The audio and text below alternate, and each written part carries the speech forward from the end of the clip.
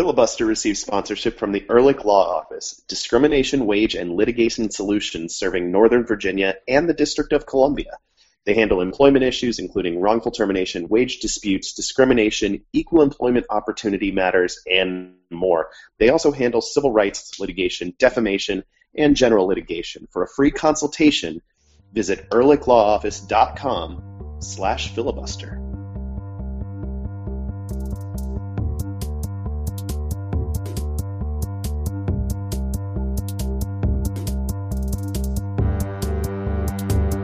So I really do think a group stage followed by one-off semifinal and one-off MLS Cup final would be even better than the playoffs we just witnessed for a lot of reasons, not least of which is that two-leg aggregate goal series are stupid when the teams come from the same league. I think they're dumb in that context. They make sense when teams don't play each other all the time, like in the Champions League. It makes sense, especially because there's big distances, and so a one-off gives an undue advantage to the home team. But in a league where you want to create home field advantage to the regular season, it makes more sense to actually have just a straight-up home field advantage. It doesn't decide the game. It just puts a light thumb on the scale in favor of the team that did better in the season that you want to say matters. So I think the Brian Strauss's proposal from 2010 that I rehashed this week on a story on blackandredunited.com, I think that is the way the league should go, and I will not be convinced otherwise. I mean, from a sporting perspective, it is that the issue that is ever going to come up is just the owners are going to want their home games in the playoffs. Yeah, that's absolutely true. Part of the setup of that is that one team gets no home games, which is never going to fly with the others. The only way they did that in the wild card round was by expanding it to new teams. It's like you weren't in the playoffs before. Now you're in the playoffs, but you don't get a home game. Right. You're in sixth. You at least get to say, "Hey, we made the playoffs." You get to back your fans off a little bit. Revs fans would have been pretty angry this offseason, I think, if they ended up. Or no, it wouldn't have been the Revs, would it? I keep forgetting we were fourth, not third. Right, it would have been Toronto. Montreal. No, Toronto, that's right. Yeah, Toronto made the playoffs because the playoffs expanded one more to meet them. Yeah, exactly. The playoffs threw a life preserver over the boat, and we're like, we'll drag you along just this once, and also for the rest of time. Yeah, I think that's a definite issue, and which is why I don't think it'll ever happen, even though I really think it should. But it also seems to me like there's a solution to that where the league says, okay,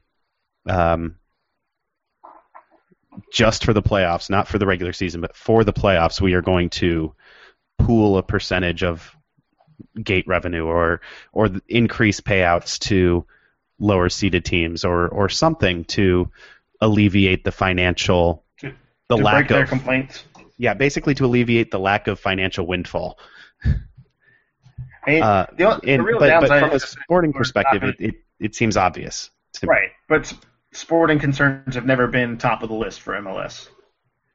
Or really many sports leagues. Right, or many American sports leagues, yeah. I mean, there's a reason why the Supporters' Shield's still given out, even though the schedule was moved to an unbalanced schedule. Well, the Supporters' Shield originated before the balanced schedule ever came. No, I know, but the Supporters' Shield was introduced at a time where there wasn't even the option of a balanced schedule. There was no mathematical way to do it where it could ever work, unless you wanted to have a 20-game season. Or no, less than that. It would have been an 18-game season. Right, yeah. Or 36, which is considered too long. So you run into that. But, MLS is what it is. It's going to be weird, and the playoff format is going to be strange. I guess I've never had – I understand it, and it's definitely a better format than what exists. But at the same time, I've always been of the you win whatever format they put in front of you. It's stupid. You can complain about it, and you just go win the stupid format. Oh, absolutely. And I actually straight up said, listen, the proposal I have for a group stage where the higher seed hosts every game, so if you're the first seed, you don't go on the road at all. If you're the second seed, you only go on the road for one of the 3 games. The 3 seed goes on the road twice, and the 4 seed never gets to play at home except in the play-in game. Straight up, DC United would not have fared well with that system. They would have had no home games after the play-in game against the Revs. We would have had to go on the road to Columbus Crew Stadium, to Red Bull Arena, and to Montreal. So this is not something that would have helped DC United. So there's nothing selfish in this for me. No. And I just think it would make for a much better product, especially for TV. And if you want to get the league on board, that's where you argue. It's a better product on TV than the 2-leg separated by a week.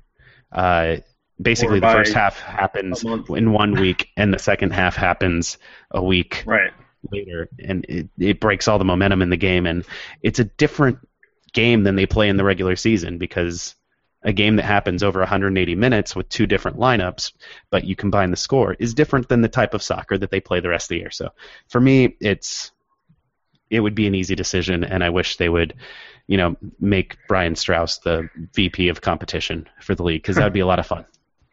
He'd be a great source.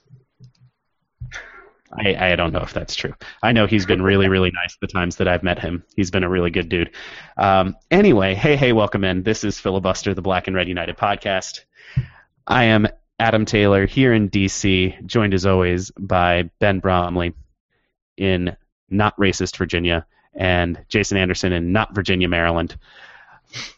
We are all from blackandredunited.com, where you can find us writing about DC United, MLS in general, and lots of other things related to soccer. We've got a good show for you tonight.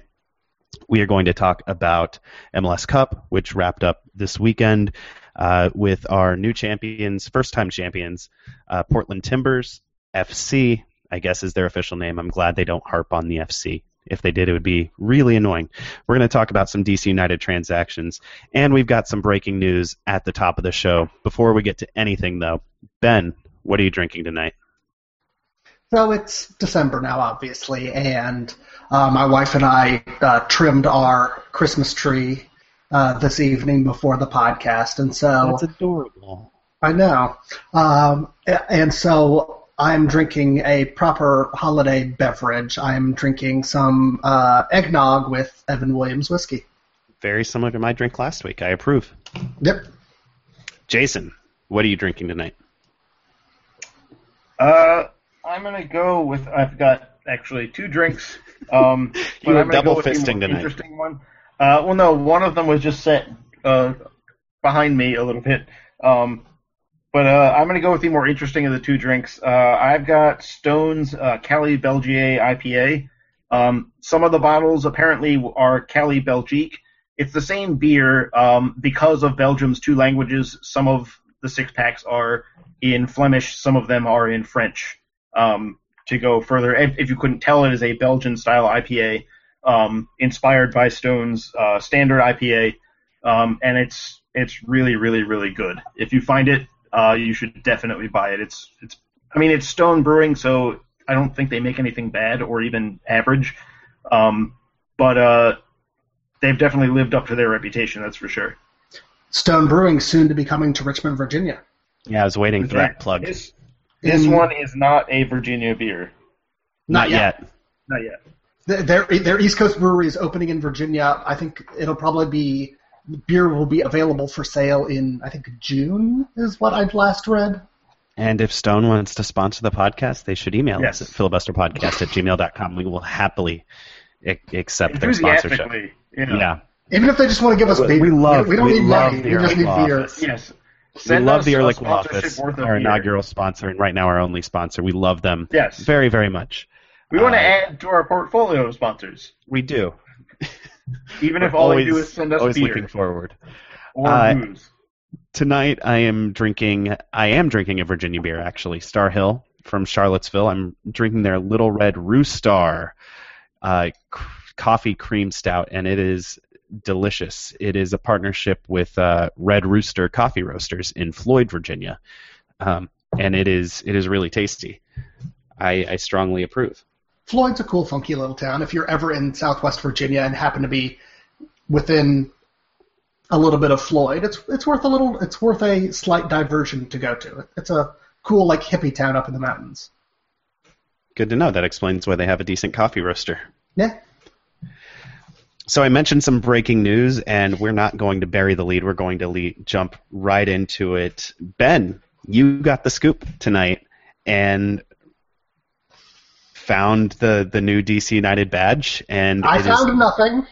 You found nothing. It was provided to you, and you published it. Correct.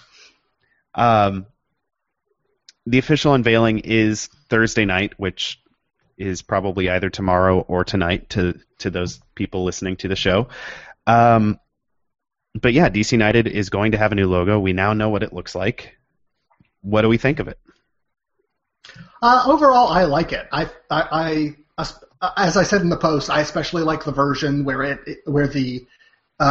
the seal that it is busting out of is absent, and it's just the eagle by itself with the DC flag on it. I like that version, but I like the version with the seal on it as well. I think it's a nice update. They're not going to have to tinker with it for a number of years, I don't think. I think it's got some staying power, and yeah, it's not a radical departure from the current logo, which is good, and yeah, I like it. It's definitely of 2015. I will say that. Yeah. I know some people are saying that as a drawback. I think it's probably a good thing. It's something that obviously resizes well, and it looks like can be a really flexible logo, and I'm excited to see what they do with it, pattern and color-wise when it comes to the 4th of July or Pride Week. I think that there are some really cool things that they're going to be doing with it. I like it a lot, I think. There are some things that, some nits that I'd pick with it. I really don't like that the head is facing right. That is something that bothers me about any DC Eagle-based logo. The head should always be pointed left. Its waist is a little strange looking. Yeah, it's. Some people are saying it looks like a woman's bust. Some people are saying I think it looks like a chalice. So if they make cups that are shaped like that, I would probably buy one. That would be kind of fun. But overall, I think I like it a lot.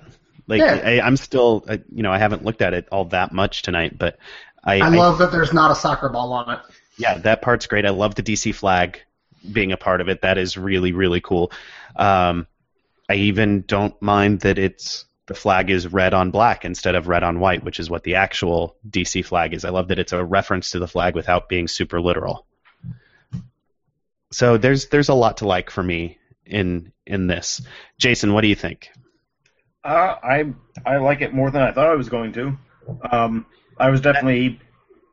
Go ahead. That seems to be the general consensus. Is right. It is way better than we thought it would be, and that's from people on Twitter, on Facebook. The response has been almost surprisingly really positive. Keeping in mind I expected it to be positive generally, but this has been overwhelmingly positive. Soccer internet is generally negative towards everything. Is a very hostile place as far as pretty much anything goes that isn't like maybe like a puppy or a kitten playing with a soccer ball. Like beyond that, you're going to get a certain percentage of people are like, no, this sucks. Oh, even then you'll have people who this dog sucks. Yeah. No first touch. I mean, in DC United fans in particular, we are a group that has bought into the idea of tradition. Right, and this is a change. And this is a change, and therefore to be skeptical about. You should definitely be skeptical. But no, it's a better look than the thing is there were rumors going around months ago that it wasn't great and that it was not a big change but a negative change. I don't know that this is. I guess at worst it's a sideways step. If even that.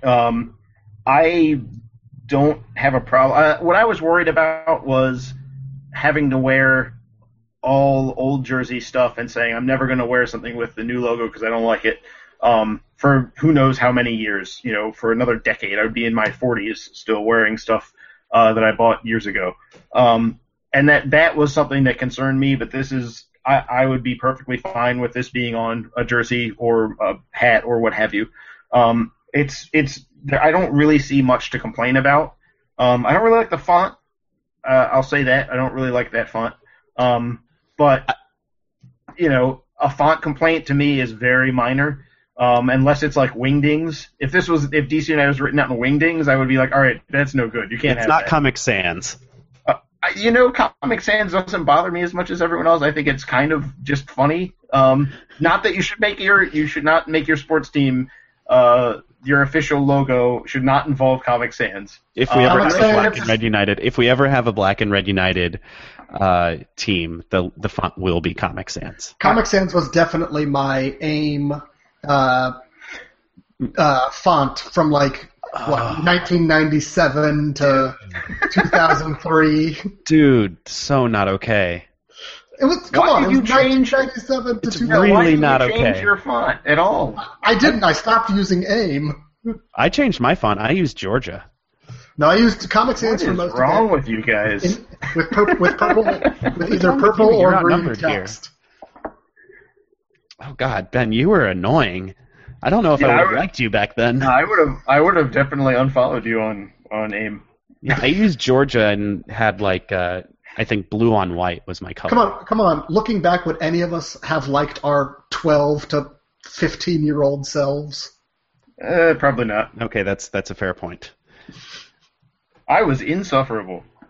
Oh, I look back on me then, I think we still now, are and I was insufferable. like, oh God, I was so bad.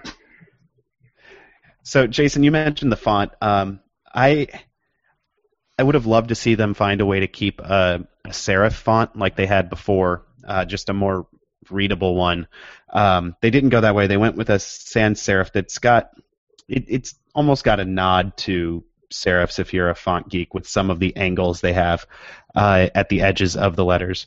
But it is a custom font, and from what I've been told, it is a font by the same guy who designed Liverpool FC's custom font. So they definitely went with a guy who's known in the industry on this. So again, it's somewhere that I'm excited to see where things go, where they take the design. And when I say I don't like the font, it's not like I'm sitting here bitter about it. It's not ideal. But I mean, it's part of the being of 2015. It's a very 2015 font. And we've established that I tend to skew towards pretty odd places when it comes to choices of any sort of artistic or design choice. I tend to prefer something either odd or less than popular or sparse. So any font really is going to probably bother me. Not every font, but pretty much every font. Wingdings and Comic Sans certainly would have bothered me. Or what was the other one? Or what was the one that was like a wedge? The letters were wedges that came up. It was sort of a diagonal. I don't even remember that one. I remember Curls MT. Okay. The only other font I really remember was Courier New because I wrote many of my papers in high school in it because it was bigger than other fonts at the same font every size. single teacher in America knows about Courier New, right? Well, yeah. But I knew what you were doing. I still got good grades on my papers, so.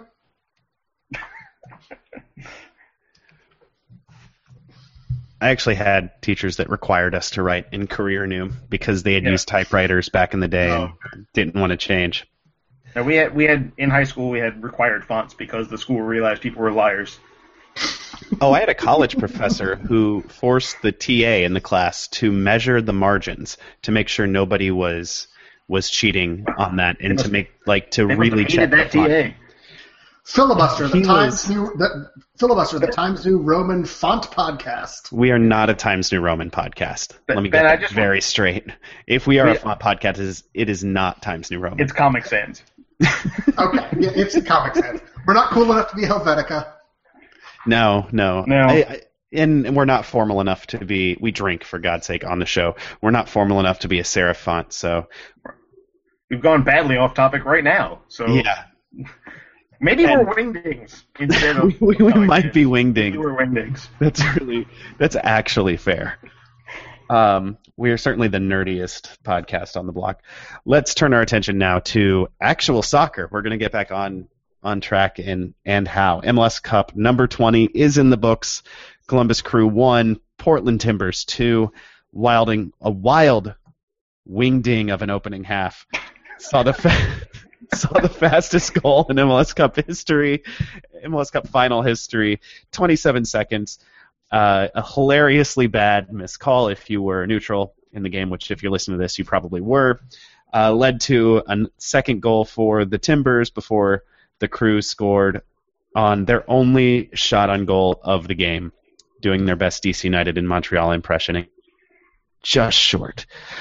My first point here, Ben, is hi, Steve Clark. How you doing? Oh goodness, Steve Clark. I enjoyed that Kevin Hartman liked your post about him being off the hook for the worst MLS Cup goal of all time. He not only liked it, he responded to it. I didn't even tag him. Kevin Hartman found this. I don't know if he was searching his name or what, which in that moment was a completely reasonable thing to do if you were Kevin Hartman, who in 1999 essentially passed the ball to Ben Olsen to chip in over Kevin Hartman for a goal. Steve Clark took a back pass from Will Trapp, and instead of just booting it, which was obviously the right decision, he touches it across his body, across the goal, and then sees a fullback open out on the left side and tries to play it to him. Diego Valeri, of course, had been sprinting the whole time. And I don't think Steve Clark realized he was there, and Diego Valeri blocks the pass into the goal. Yep. 1-0 Timbers after half a minute. And the thing is, Clark had so many ways to get out of this. Will Trapp played him the right ball to the correct foot. It wasn't on the frame of the goal. If you're playing out there and you don't know this, if you pass back to your goalkeeper, don't aim it on the frame of your goal. So it won't. If he misses it entirely, it will not go into the goal. You won't concede if you pass out of the frame of the goal. Trapp did all that. He did exactly what Clark needed. Clark had the opportunity to just bump it up the line. He opted not to do that, which is a very Columbus thing to do right now, a Berhalter Crew thing to do. But his next touch back across goal needed to be, and this goes back to the frame of the goal, he needed to touch the ball all the way across the frame of the goal so that if it gets blocked somehow, if Diego Valeri is chasing after you, for example, if you blindly clear it up the field and there happens to be a guy jumping, it won't hit him and go in the goal. You give up a goal kick and you say, wow, that was close, but you don't pay for it in the end. And instead he just took a sort of a lazy, lackadaisical touch into the worst possible place and then never really showed awareness that Valeri was coming. And he paid the price.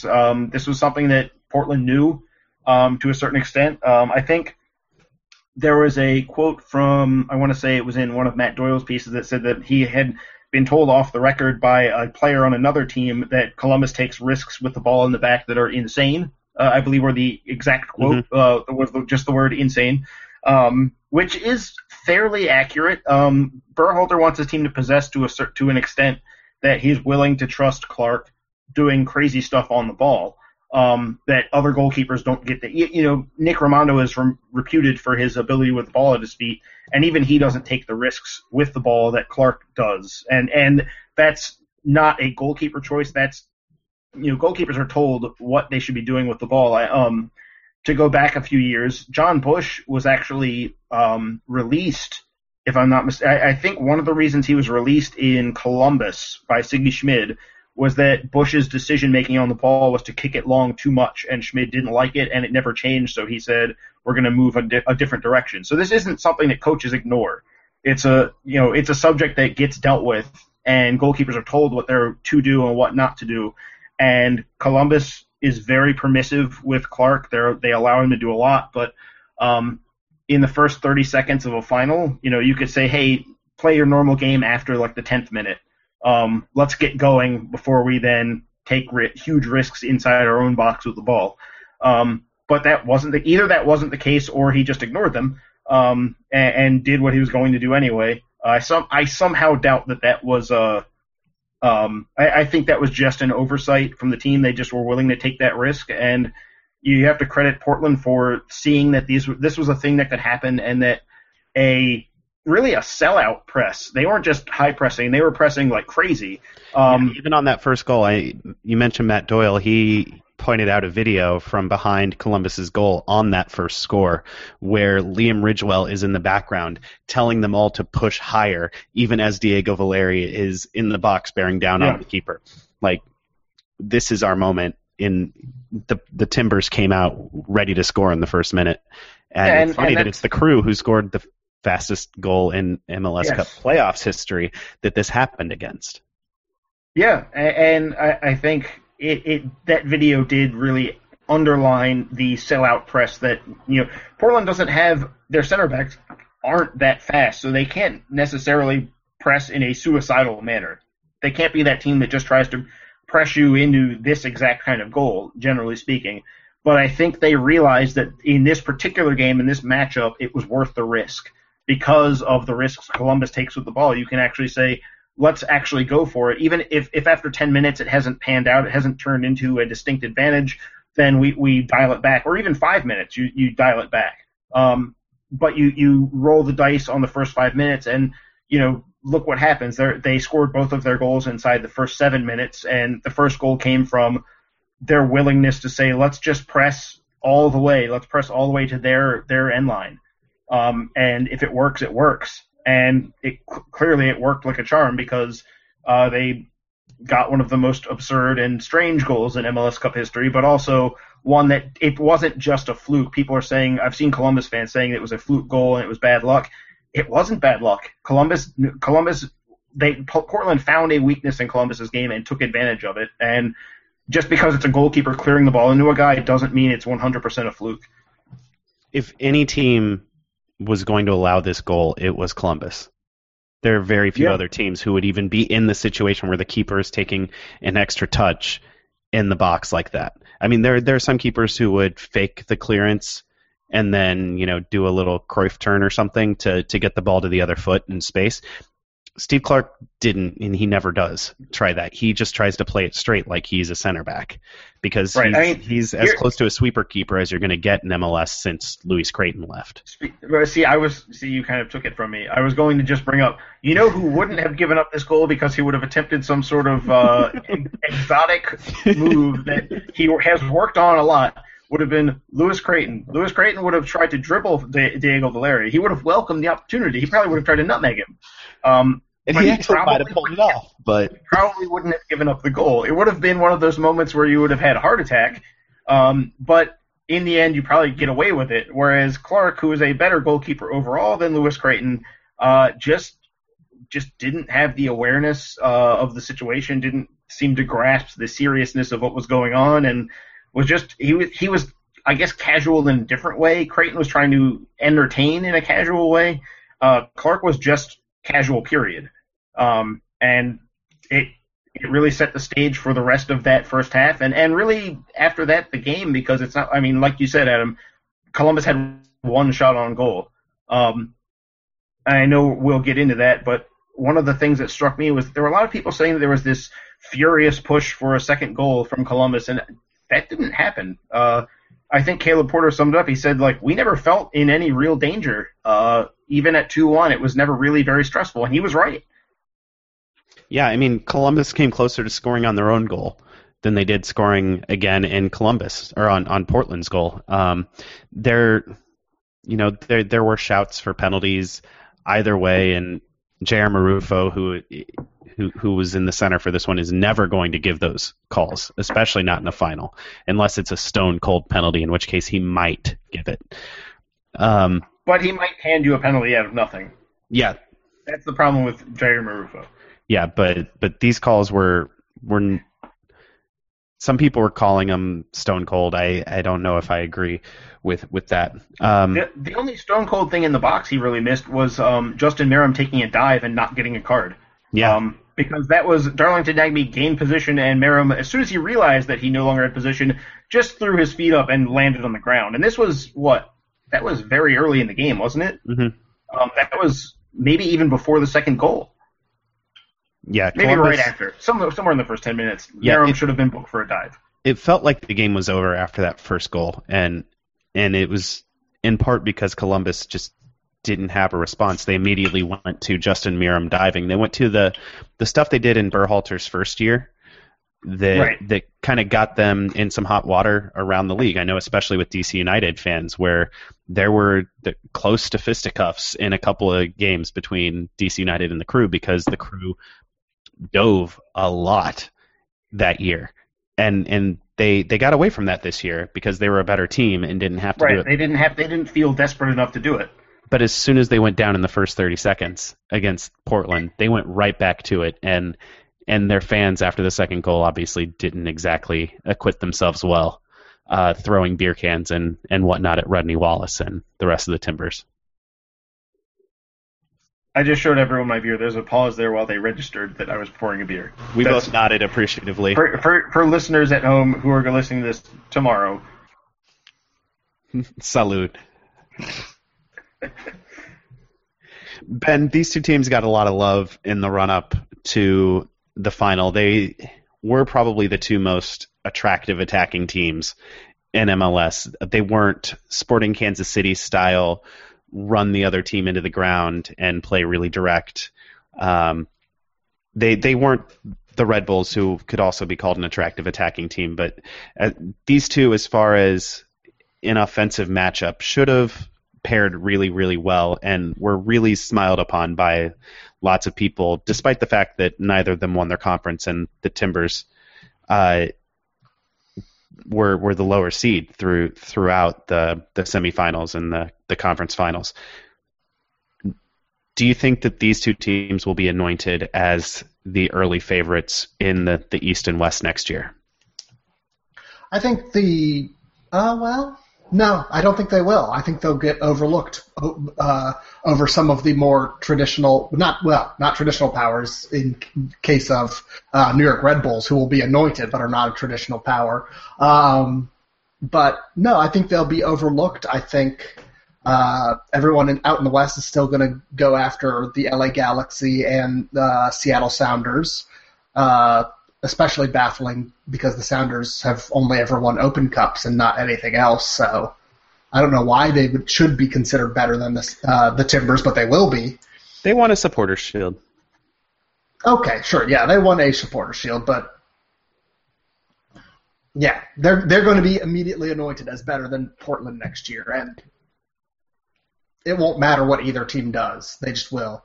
And yeah, in the East, New York will definitely be anointed as better than Columbus. I think that's fairly easy to see coming. So they probably should be the early favorites to come back out of their conferences, but they won't be. I think the Timbers could end up being a real darling next year just because they came on so strong at the end when they changed systems, and they're going to have some personnel changes. I know I think Urruti was their first forward off the bench for most of the run-in. He's going to be gone. It sounds like the rumor is they're selling Jorge Villafana, their left back. So that's another change, especially if you're running a press, which they did in this in the final, obviously. And they also don't have a second left back. Their backup plan on the left is either play Liam Ridgewell there, which means bring in Norberto Paparato, which isn't good, or bring in Taylor Pay, who has barely played MLS soccer, and switching Elvis Powell to the left. So they definitely have to go find a left back, which automatically means they're in a question mark situation rather than something as assured as having a proven player like Villafana. I don't know why they're selling him for the amount. The amount that's being reported is less than he's worth. I think it's substantially less than he's worth. But that's their business, I guess. They should be. Congratulations to the rest of the West. I think they should be able to get Andy Nahar money for him. No, they're talking about less than $1 million. No, I know what they're actually saying. I'm saying what they should be able to get for him is probably Andy Nahar money. Well, in any case, I think they're going 30 to 40% below what he's worth. Yeah. And it's bad for MLS. It's bad for MLS to a certain extent that well, and they're selling him to a team in Mexico. He's not moving up on the aspirational chain to Europe. Well, I mean, let's be fair. I mean, Mekis is slightly higher up than that ladder. Well, for sure, but it's not the jump that even the Belgian league is. No, but on the other hand, Villafaña is of Mexican descent, so you can see why he would be interested in going there. You can see why he's drawing that interest, because they also have foreign player requirements, and since he is of Mexican descent, they count that sort of like a green card would count in MLS for roster requirements. So he's going to get interest from there that he wouldn't get normally, that wouldn't have been there otherwise if he was, of Polish descent or what have you. That Santos would not be in for Jorge Villafaña at that point. And Mexican clubs have a lot of money. My whole thing isn't necessarily don't sell him. It's, hold out for closer to what he's worth. And it seems more like Portland's just trying to get a deal done because the player might want it and because they're going to have to hand out some raises, obviously. Any MLS Cup winning team has to hand out raises and make, players have to leave because you have to make financial adjustments somewhere. I just feel like they might have rushed into this one a little bit. That's all the notes I have on the final. Anything else you guys want to touch on before we take a quick break? The goalkeeping really just drove me up a wall. Yeah, they were both bad, weren't they? They both had bad games. I mean, Corse didn't make a save. He had a missed punch and did not make a save. He had no saves, and he was directly culpable for the goal. I know there was some talk about whether Kamara committed a foul or not. I don't think. It didn't occur to me at all that there was a foul. Kamara boxed out trying to get the ball. He was focused entirely on the ball. He wasn't taking a run at the goalkeeper trying to make the ball come loose. He was in position first. He was there first. And Corse came out weak and made a weak punch on the ball. I don't even know if I want to say he made a punch on the ball. It just some portion of his upper arm, wrist, or lower hand struck the ball stupidly. And the ball was, he handed Kai Kamara a chance. Kamara still did a lot of work on that goal because the ball was on the ground and Kamara had to box out. He had to choose not to lay off to a teammate, and then he had to line up a shot through a crowd to get that ball in. But Corse really made a mess of that. It really should have just been a ball that was punched out, and that was the end of it. And obviously Portland didn't really suffer for it because it's not like he had anything else to do. But at the same time, that game really should have been done and dusted at 2-0. And Quaresma almost single-handedly let Columbus back into the game. Clark did make some good saves late on. He definitely did. But he also had some moments on crosses where it was a real mess. And I've never thought he's that good in the air by any stretch. I thought he played above himself in 2014, and this year we saw more of what he's actually capable of, an average Steve Clark season in 2015. And in the final, I thought he was worse than normal, not just because of the first goal, but in general, some of the decisions just weren't right. He seemed shaken up, maybe, and probably because of the first goal weighing in his mind. You start to get the idea as a goalkeeper that you need to make up for it, and you start forcing things. We hear about goalkeepers needing to stay patient. It's something Bill Hamid had to work on for a while because as a young player, young players are never patient. And so for him to learn that has made him a better goalkeeper. And I think Clark, there was a little bit of a sign to me that Clark was trying to make up for what he did. And, goalkeepers, in a game like that where he didn't have that many saves either. He had a few, but not like it wasn't like a 15 save performance or anything.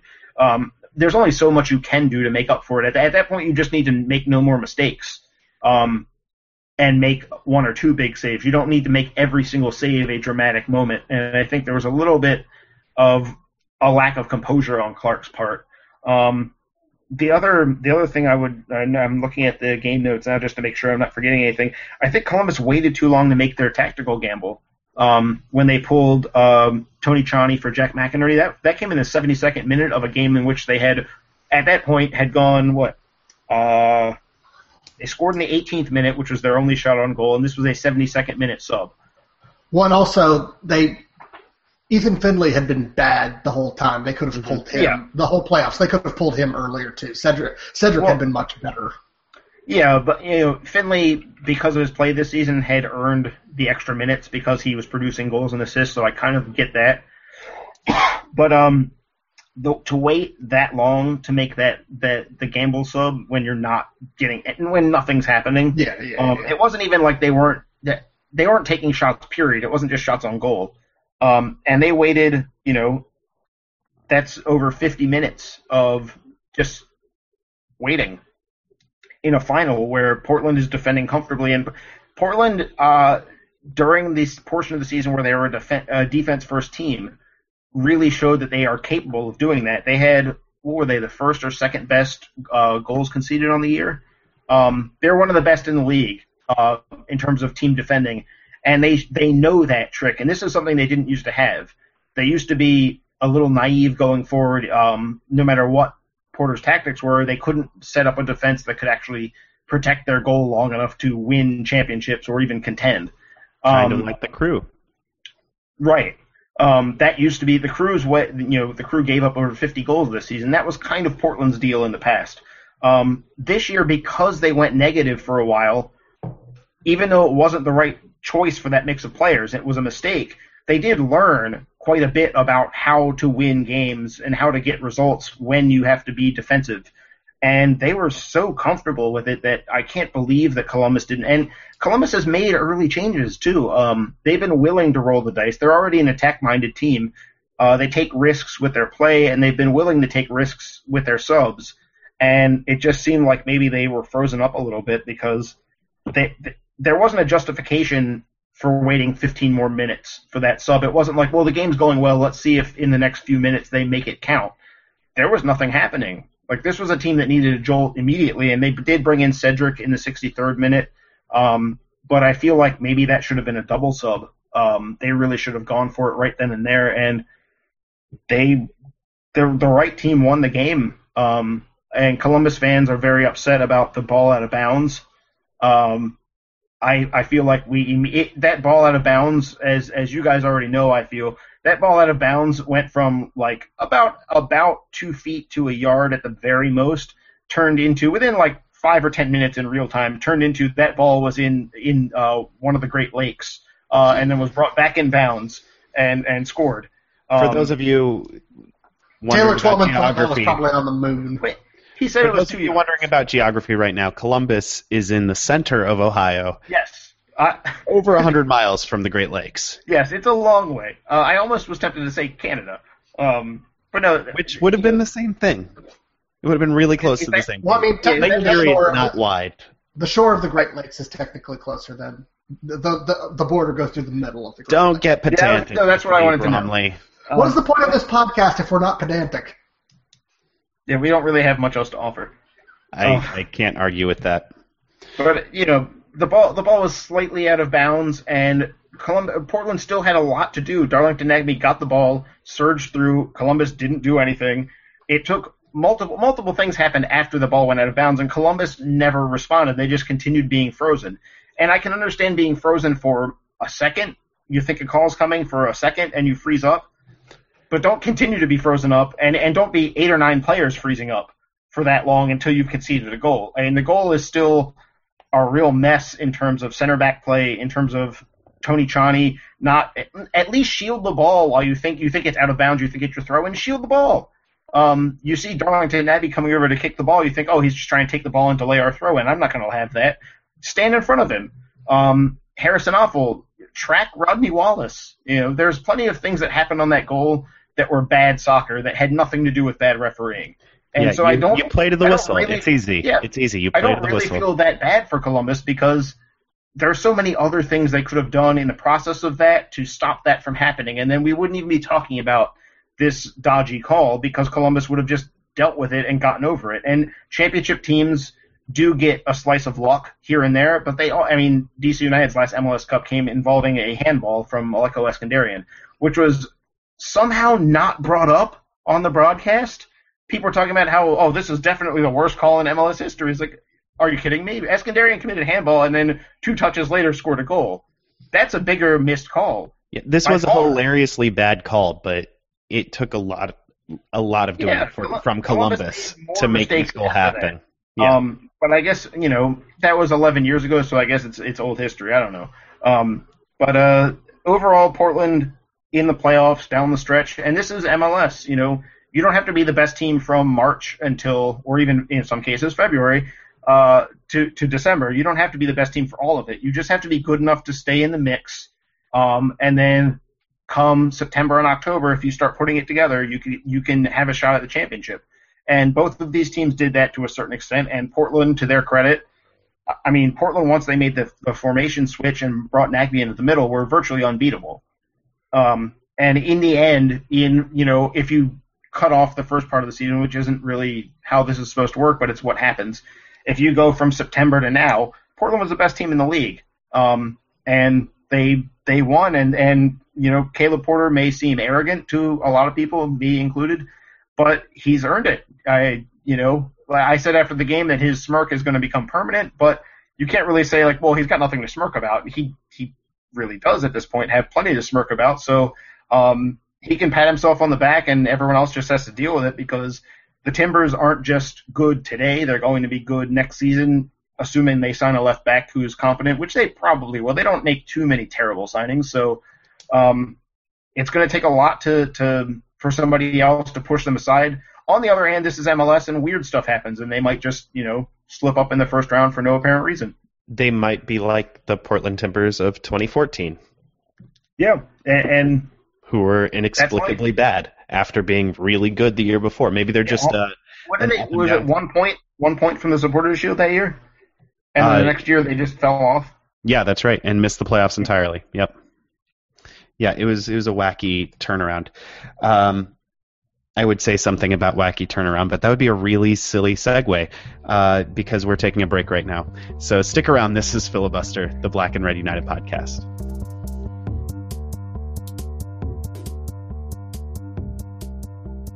Hey, Ben, you know how you're always going on and on about legal advice on this show? Well, and, yeah. And you never ever use the term correctly?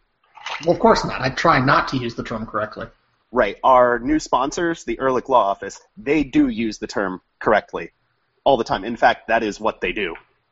Oh, so if I actually wanted legal advice, I should probably go to them? Yeah, exactly. If you're in Northern Virginia or the District of Columbia, they handle employment issues, general civil litigation, defamation, lots of stuff. They have you covered. Jason, I'm sorry, they do not have you covered because you are in Maryland, where they are not operating just yet. Fine. So, Ehrlich Law Office, it's really good people. Josh is their main proprietor, Josh Ehrlich. He's a law school friend of mine. One of their attorneys, Ben, a lot of our listeners know him from games and other places. So, guys, for a free consultation, go to ehrlichlawoffice.com/filibuster.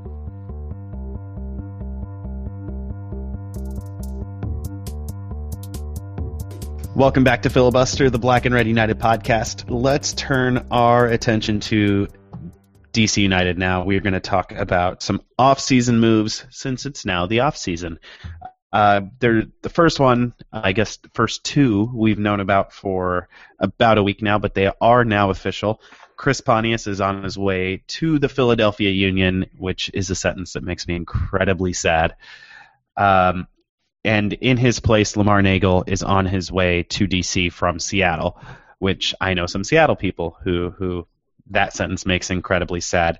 There is allocation money going in various directions and targeted allocation money, that's special TAM fund that does special things in MLS that we won't get into because about as esoteric as you can get.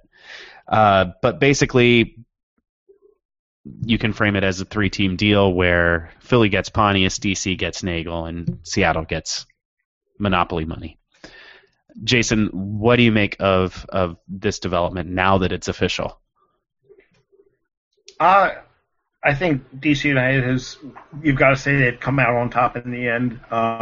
As much as it's sad to see Pontius go, he's done so much for the club on and off the field, but the injuries that he has had have just made it so that his salary was too difficult to shoulder. And the fact that there were other MLS teams willing to take the risk on paying him that salary based on the hope that they could get him back to where he was in 2012, which if he played at 2012 levels, he's worth that salary. The fact that there were teams willing to take that risk meant that there was no good reason for him not to accept, or for him to accept a pay cut when he's got teams in the same league willing to pay more. And for DC United, there's no good reason to roll the dice on this year for some reason being the year that he doesn't have injuries. So both sides had a reasonable reason to go the way they did. It's like I said, it's not good that he's gone, and it's sad that it's injuries that are the reason he's got to go. It's not because of he stopped being intensely into soccer. It's not that he's not trying. It's that something else that seems to be beyond his control. Because I'm sure if he could control it, he would stop being injured because the guy wants to be on the field.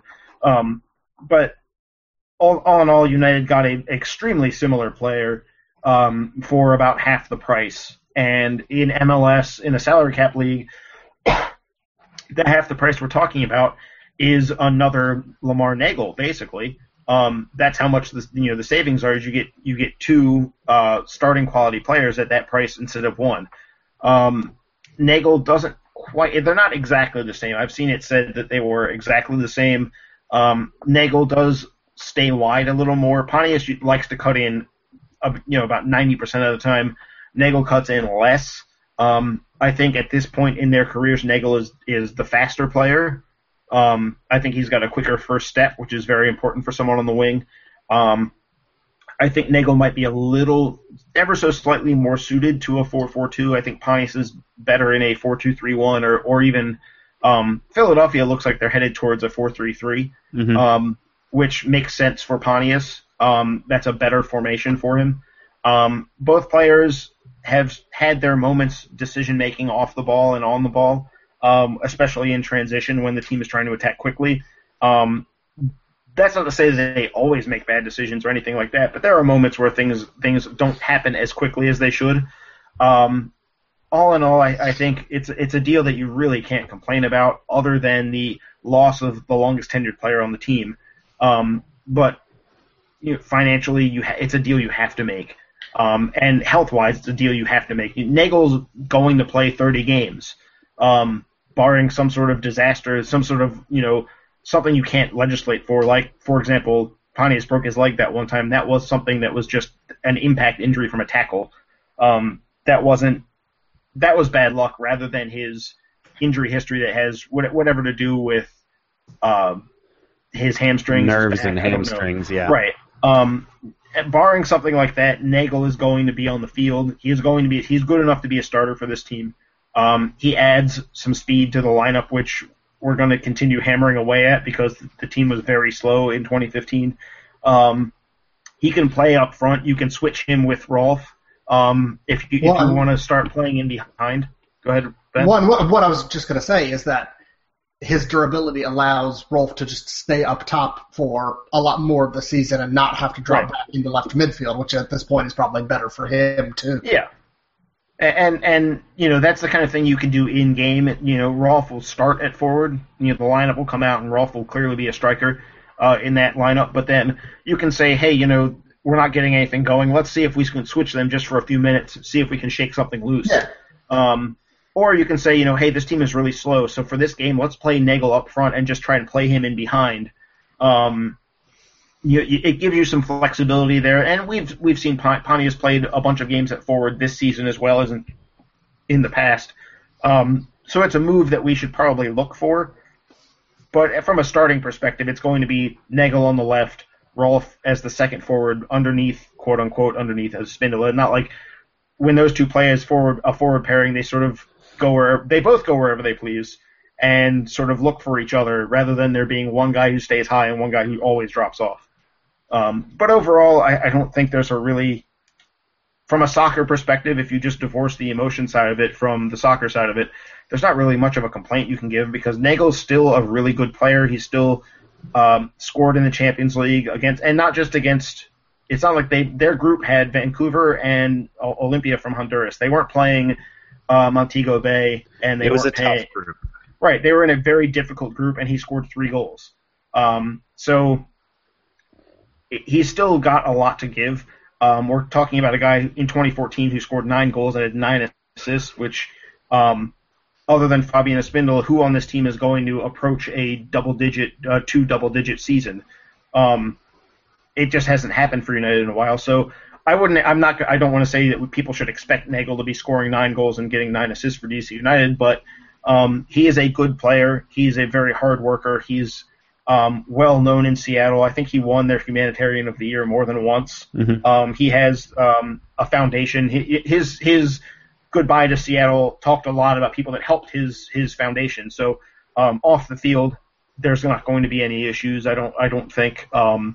And I can't see any way that you can look at this as anything other than a positive in the end for United. Whether, it will take some time to get over Pontius. Seeing Pontius wearing the ugly Philadelphia Union jersey was unpleasant, to say the least. It really was. It was really unpleasant.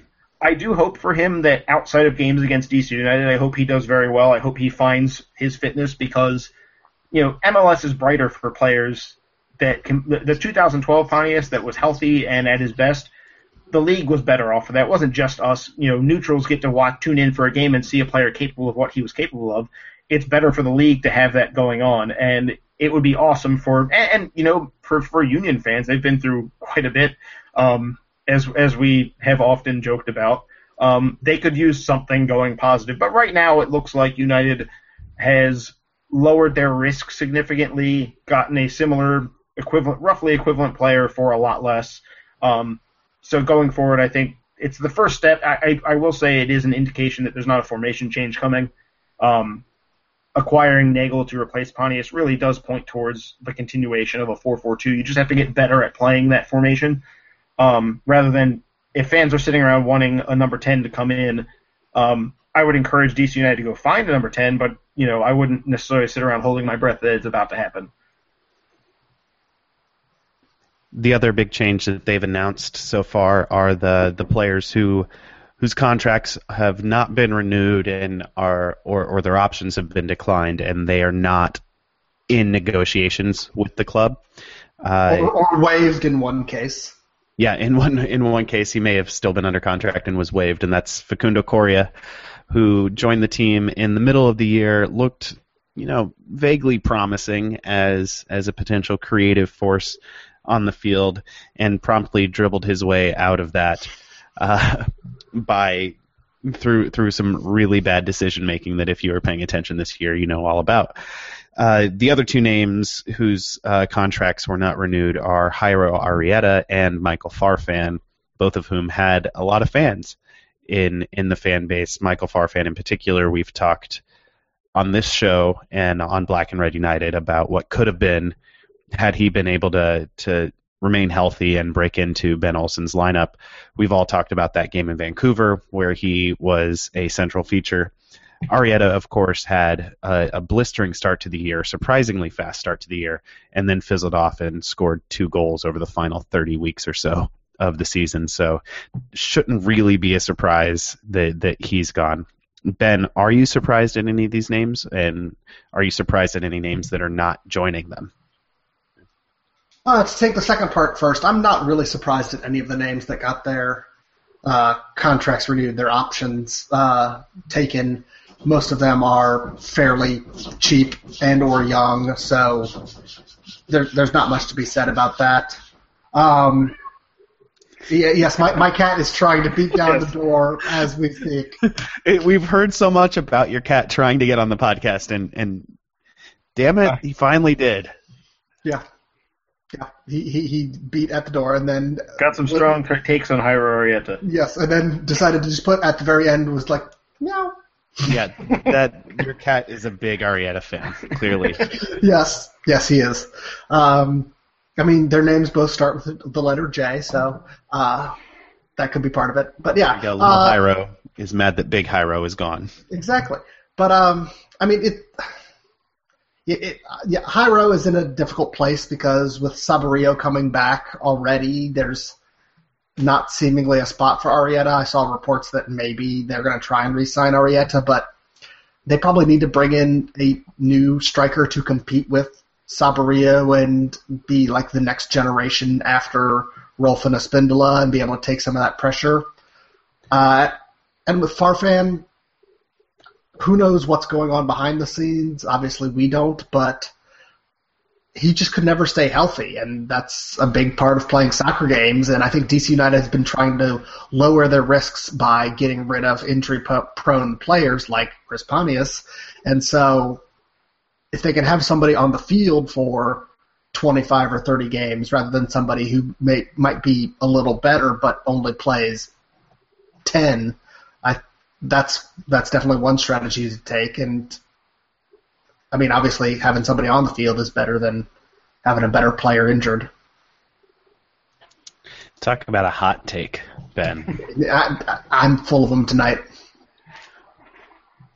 That's all the news we have so far. There's obviously going to be a lot more coming this offseason, starting this week, in fact, with the first stage of the re-entry draft. We'll find out if DC United takes any out-of-contract players from around the league at the salaries they were making.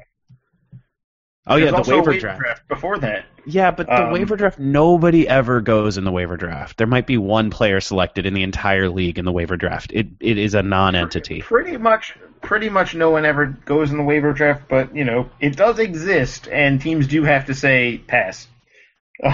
Jason, all right, since you brought it up, would you say pass in the waiver draft on the conference call that will happen on Wednesday? I'm bringing up the list on my phone. Let's see. I'm going in alphabetical order, so there's a lot of bad players because Chicago and Columbus are up there first. Alphabetical team. Yeah, so you don't want anyone from Chicago and Colorado. That's obvious. I would say maybe someone like Gonzalo Pineda is interesting, but not to DC United because they have to find out whether Davy Arnaud's coming back or not. If he were to call up, tomorrow morning and say, listen, it's not happening, I'm going to retire, then they should probably jump because Pineda is a year and a half younger than Arnaud, but otherwise, no, probably not. But, we're not in the position of the Chicago Fire, for example, for whom virtually any new players are going to be an improvement. There are a lot of bad teams, we have to remember it, and a lot of teams that do dumb stuff, and they might get interested in somebody, but overall, probably we're going to hear nothing happened. But what is the waiver draft tomorrow at 4:30? So a few hours after this goes up. So you're saying you would not take Leo Stoles? I wouldn't because I don't think he fits a 4-4-2. I also think he's not going to play in MLS next year. I think he's probably going to use that German passport. It wouldn't be the worst idea because he definitely had teams interested as he was coming out in the draft. The Red Bulls convinced him to stick around, and they did a great job of putting up a smokescreen so that everyone else was scared of picking him, and then they picked him. But then Sean Davis, the homegrown player, really kind of ate Leo Stoltz's lunch, and Stoltz ended up playing in with the NYRB2 team in the USL the entire season. Sean Davis shuttled back and forth, but was getting into games. They were subbing him in when they could because I think once they got both of them in the fold, they realized that Davis might not be more technical than Stoltz, but he's more energetic, and that fits the Red Bull style of play. I don't think Stoltz really fits there, but he also doesn't fit for DC. I think you'd have to be, if you played a diamond, if you were RSL circa 2014 or 2013, you would be very interested in Leo Stoltz, but you have to be a super possession-oriented team that isn't necessarily concerned about the lack of ground he's going to cover. All right, like I said, we'll have a lot more news over the next couple weeks on the player personnel movement front. In the meantime, we're going to keep saying our preferences. It's time for another round of cake or death to end this show. We have 5 names on the docket this week, starting with right fullback Sean Franklin. Ben, cake or death for the right back? Cake. Easy decision for me. Cake. Jason? I would say, and Ben, I can't believe you did this, but I'm going to go with goat. I'm throwing some misdirection, lulling into a false sense of security. What's the end game in this scenario? Just let's let it play out, and we'll see. I may regret those words. My ways are mysterious. Fair enough. Jason, I know you've been on record as saying that Beitashour up in Vancouver is available, and he's a right back who's a little bit younger, I think maybe a little bit cheaper than Sean Franklin. If we were to sign Beitashour, would you change your answer? Yeah, absolutely. The problem for United is that they're far enough down in the re-entry draft list, and I would take Beitashour in the first round, pick up his option, and then look to move Sean Franklin. The issue is that all of these other teams, they have defensive issues. New England essentially has one capable right back, and I just mean capable of playing the position at all. London Woodbury played well for a while and then kind of faded out and was ceding time to Jeremy Hall and Kevin Alston. I think they're going to be very interested. They pick ahead of us. That's not even to get into the fact that the bad teams who need any capable MLS starter, those guys are also picking ahead of DC United. But if for some reason Beitashour is on the table when United gets, when the conference call comes to them, they should take him and move Sean Franklin, even though United doesn't need to improve on Sean Franklin. They've got other bigger concerns. But if you get the chance to improve anywhere like this, improve and get healthier and get cheaper, not by much cheaper, but cheaper, you do it. MLS hands you these opportunities, you might as well take them. I would be ecstatic if he fell to us because I think Beitashour is a slightly better right back and a significantly more durable right back at this stage than Franklin, and you've got to make that move. But I don't think United's going to get the chance, so you keep Franklin and, hopefully if he has to take a rest or if he has to miss a game here and there, because Chris Korb, who we don't know exactly when he's going to be back on the field and back at his best, hopefully Olsen shows some faith in Jalen Robinson. I'd like to see him actually get a real game rather than the move for Birnbaum to play at right back. Birnbaum's been okay at right back, but I don't know that Robinson's ever going to make it as a right back unless you give him, the chance here and there. I'm not saying start him no matter what or start him because you want to. I'm saying if the need comes up, give him a shot rather than just discounting him automatically. And he hadn't even been getting right back starts in Richmond. He's been getting center back starts in Richmond. Right. I completely agree. I thought he looked good in the preseason. He was active. He improved over the course of a couple of games just during preseason playing right back. So I'd be interested to see Jalen Robinson get some more time. We'll get to him in the cake or death poll later. One thing I think would be interesting is seeing Sean Franklin traded before we pick up Beitashour in order to pick up Beitashour, because you can trade spots in the reentry draft. Seattle did it once to trade up to number 1 in the reentry draft to pick up Mark Birch, of all people. So it would be interesting to see DC United move up in the order to pick up Stephen Beitashour. Got to get that left foot. The re-entry draft is often a sloppy mess. You just have to hope that, and to be fair, DC United has often not been a reason for that to be a sloppy mess. It's been like, oh, they did something that made sense. The team is bad at signing players from abroad, so they might as well do what they're good at, which is the re-entry draft. They're pretty good at that, and they might as well leverage it if they can. Yeah, the re-entry draft seems like the drunkest party of the year. Not the best party, just the drunkest party of the year, and DC United is the least drunk in the room frequently. Yeah. Which means it's not super fun, but we have by far not the worst time. Right. Next up on our list is Marcus Halsti, Finnish international defensive midfielder / center back. Jason, cake or death? Well, I mean, I guess this one kind of sticks with the teams. But the position we've had indicated in the media with Steve Goff saying that, kind of saying that if Kitchen stays, Halsti's going to leave, and if Kitchen goes, then Halsti will stay. That makes perfect sense, but it does leave us kind of with a difficult answer to come up with because those two aren't a good pairing. They aren't a compatible pairing. I think they both want to do a lot of the same things. They don't do them the same way, but I think they want the same responsibilities of position. And when you put them together, there's sort of a disconnect going on. United clearly was worse off without Davy Arnaud because both of those players would be better with someone like Davy Arnaud. I would say at this point, if you said tomorrow that DC United has to make the decision, I would say go and then come up with a plan of what to do if Kitchen does decide to stay. Because as we said last week, we've all kind of made our peace with the fact that he probably isn't going to stay. Though the fact that it keeps dragging out is starting to give me hope that he will stick around. The fact that it hasn't come to a head at this point. But if he leaves, I do still have concerns about whether Halsey can be the primary, the more defensive central midfielder. I think if he leaves, you have to find someone that covers even more ground than Arnaud does, which is going to be difficult. Because Halsey just doesn't, he's not flying around the field. It's just not his game.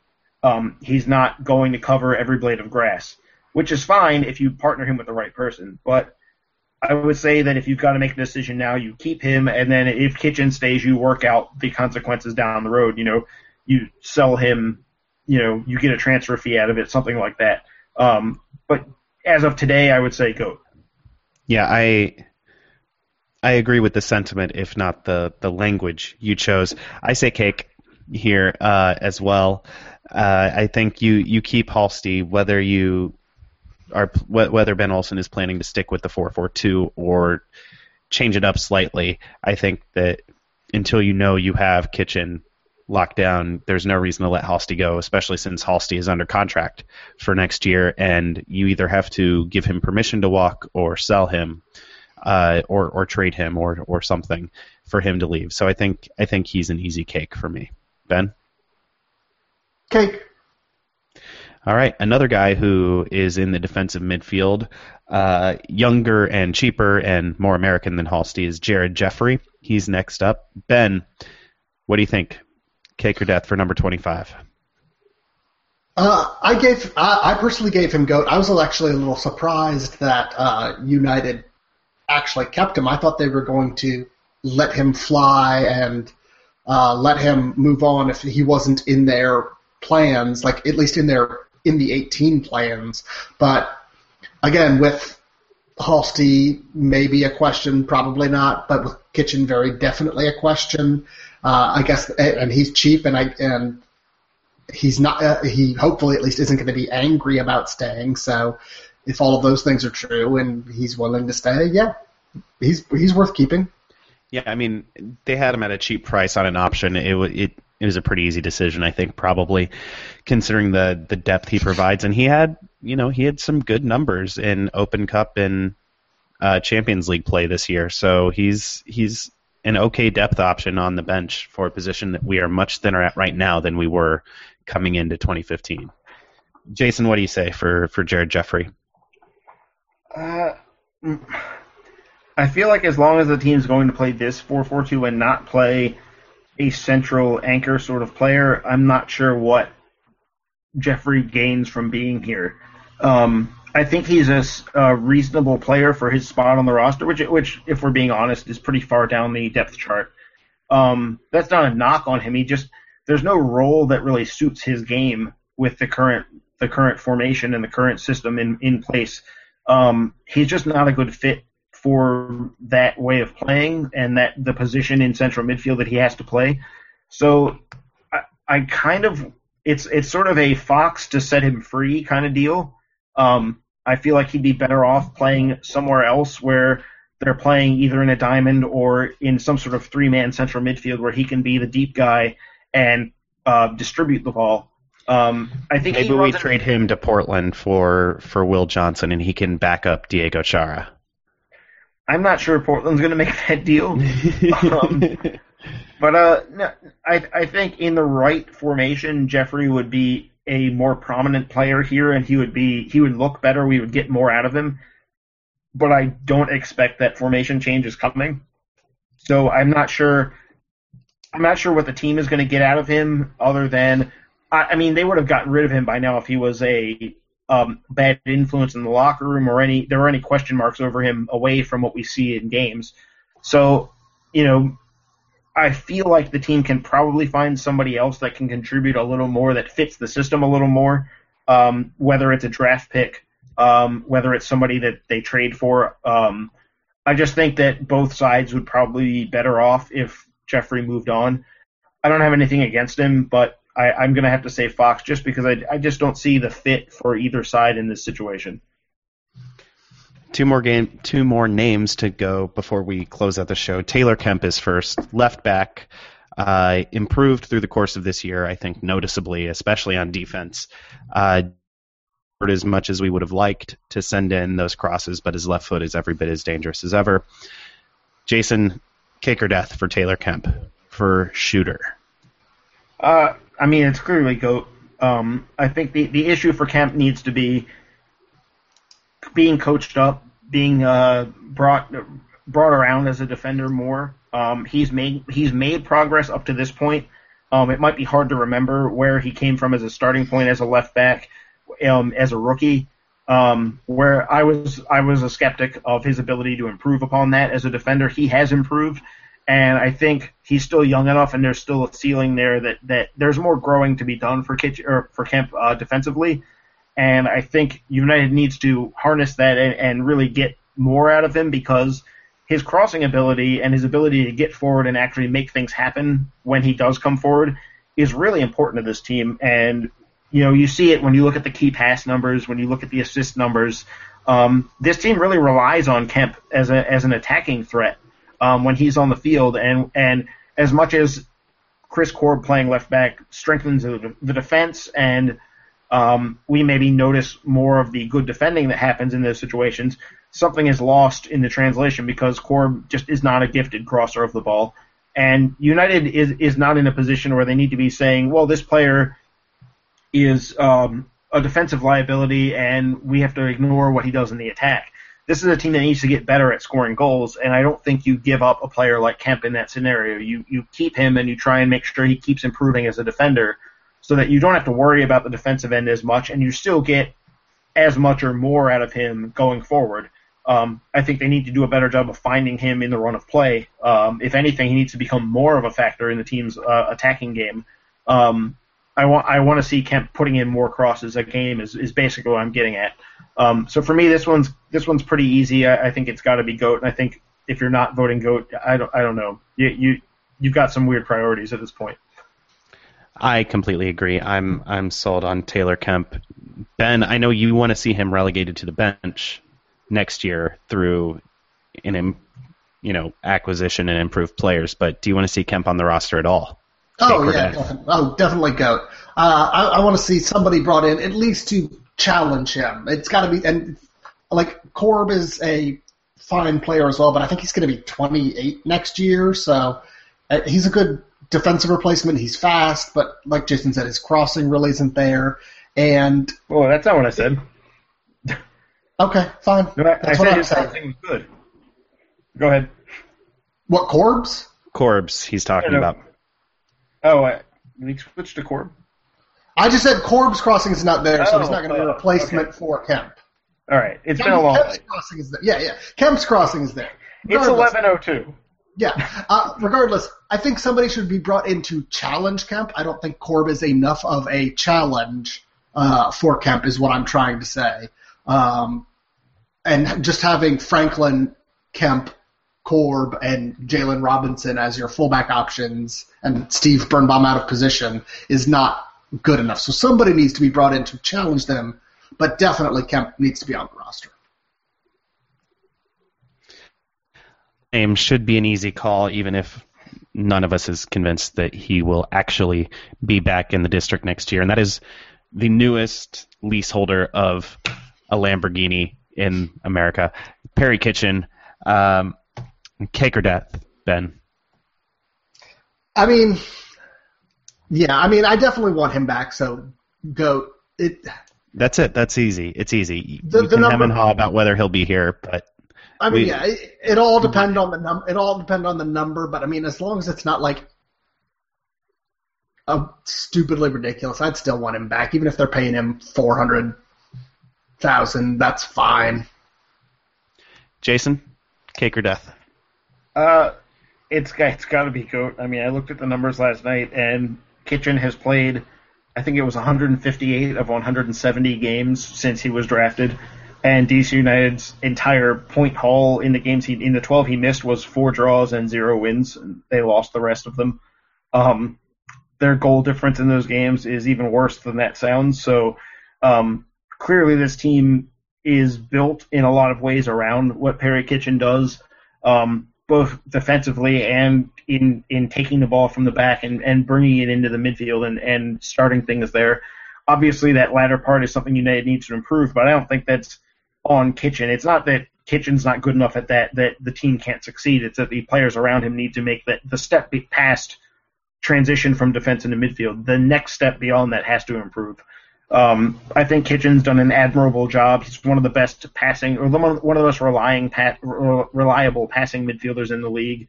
On a team that doesn't really prize possession very much, he still doesn't turn the ball over. And I know there are people that say, he made this turnover, he made that turnover. It's like, well, yes, but if you look at every single pass, he's above 86%. Maybe he can't play as many key passes as Dax McCarty or Will Trapp, but that's not necessarily the way this system works. His role in the system isn't to make those key passes. I would really be apprehensive about United going forward without him, which appears to be what's going to happen. I don't think Halsey can replace the defensive side of his game. I would be pretty nervous if Kitchen does end up signing abroad, which last week we were maybe a little more sure about. But like I said earlier, the fact that this is dragging out means that maybe there's a chance that United has the money. Maybe this series of trades, added in enough allocation money that they can use that to help their cause. But at this point right now, I would say you've got to keep him if you can. Are they willing to make a designated player out of him, which might require that? Whether or not they've got enough TAM to sort that out. I don't even know that they can use TAM. I don't think they can on a second designated player. It has to be for a third because of how complicated that whole thing is. But they probably have some regular allocation money they can use to pay, give him a designated player contract but pay it down. That would follow United's general plan over the past few years of guys that prove they're good enough in MLS get the designated player deal. Not a Robbie Keane or a Giovinco deal, but they get, upwards of $500,000. If that's the case, if that's what it's going to take, because it probably will take that, because let's be honest, if a random German team or even a Scandinavian team that has a lot of money, I think one of the rumors was that it was Champions League teams in Denmark and Belgium. Those teams can pay Perry Kitchen more than DC United is going to be able to. And Kitchen's probably aware of that. He'll probably even take less money to stick because he understands why he would have to. But it's going to have to be – it can't be a huge gulf. It has to be a small gulf. He has to know that United is extending as much as they can. I think he's probably worth it because he's still only 23. He's still going to keep getting better. And if you can sign him now, if he decides next year to go, you get a transfer fee, like Bill Hamid signing the contract. You protect your future interests by signing him, and I think it's worth the financial risk to a certain extent. I'm not sure exactly how much the dollar amount would be, but to a certain extent, it's worth taking the risk and worth maybe overpaying a little bit based on a hope for the future. But in any case, the question was goat or fox, and I'm going to say goat. The question was actually cake or death, but that's neither here nor there. That is it for us tonight. Thank you all for listening. Find us at blackandredunited.com. Find us on Twitter at filibusterdcu, at blackandredu for the site. Send your emails to filibusterpodcast@gmail.com. We're on iTunes, we're on Stitcher, we are on SoundCloud. Mostly, though, tell a friend about the show when you see them Thursday at the official reveal for the new badge, which, again, you can find on blackandredunited.com right now if you haven't already gone over there and found it. So we will talk to you real soon. Until then, for Ben and Jason, I'm Adam. Say goodbye, Jason. Goodbye, Jason.